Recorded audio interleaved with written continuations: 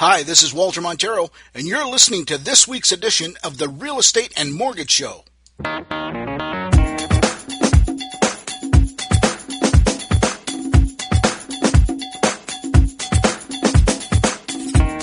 Hi, everybody. Welcome to the Real Estate and Mortgage Show. My name is Walter Montero. Sorry about the long delay in between broadcasts here. I usually like to just come out and give you some information when I got it. And believe me, I certainly have some information that I want to share with you.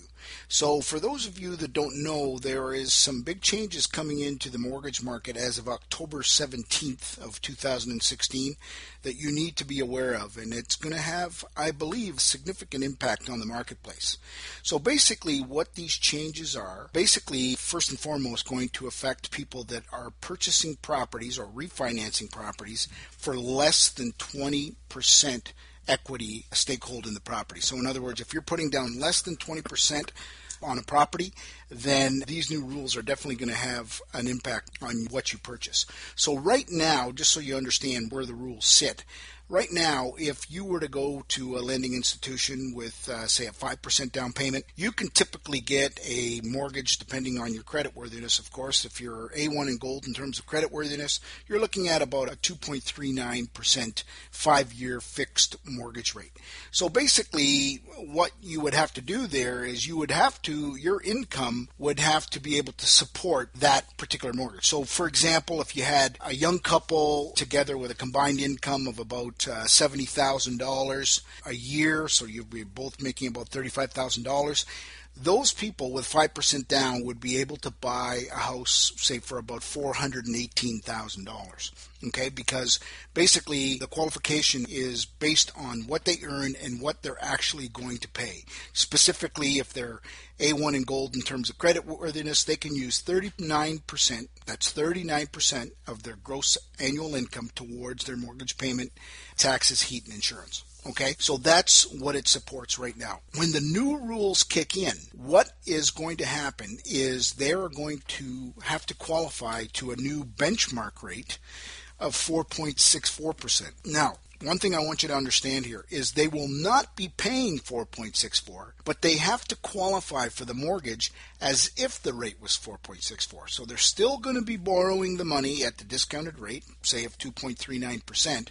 But now, instead of being able to buy a property of $418,000, like the $70,000 earner couple that I was talking about, that affects what they can purchase now. So they no longer can buy that $418,000 house. Now they can only buy a $328,000 house. Significant change. In fact, specifically, it's going to affect their buying power by about 20%.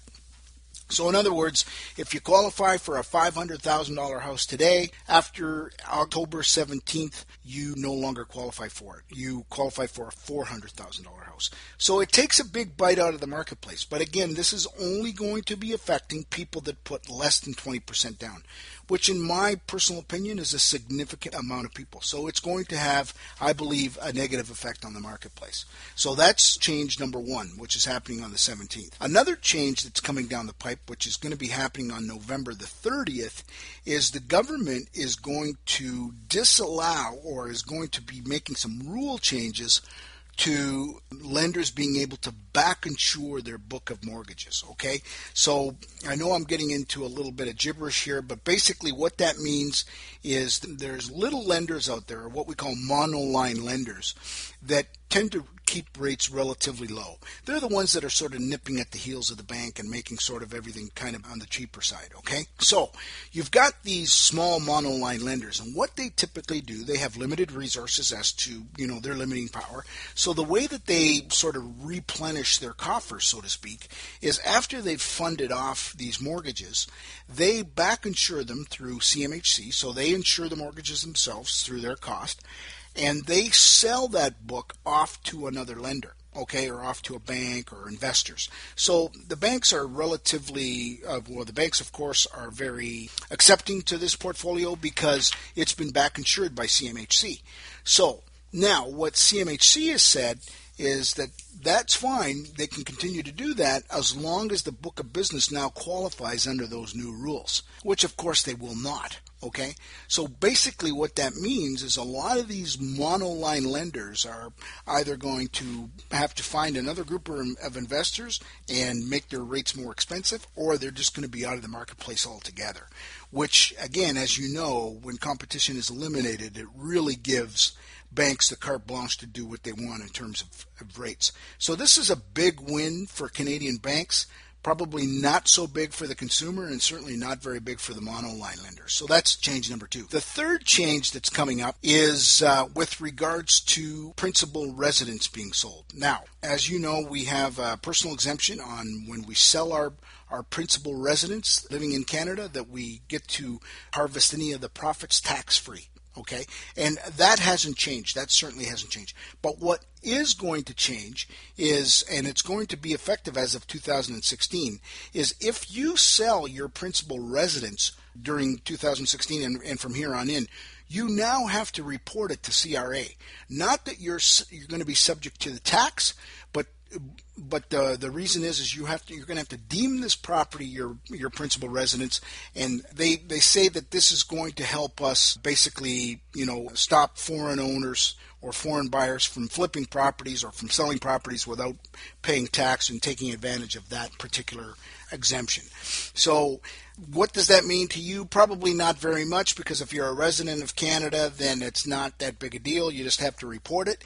But the one thing that I understand that you should be clear on is you must report any sale of your principal residence, because if you do not in the future, that could give you implications of tax problems in the future or penalties in the future. So be very, very careful when you sell any principal residence that you report it to CRA.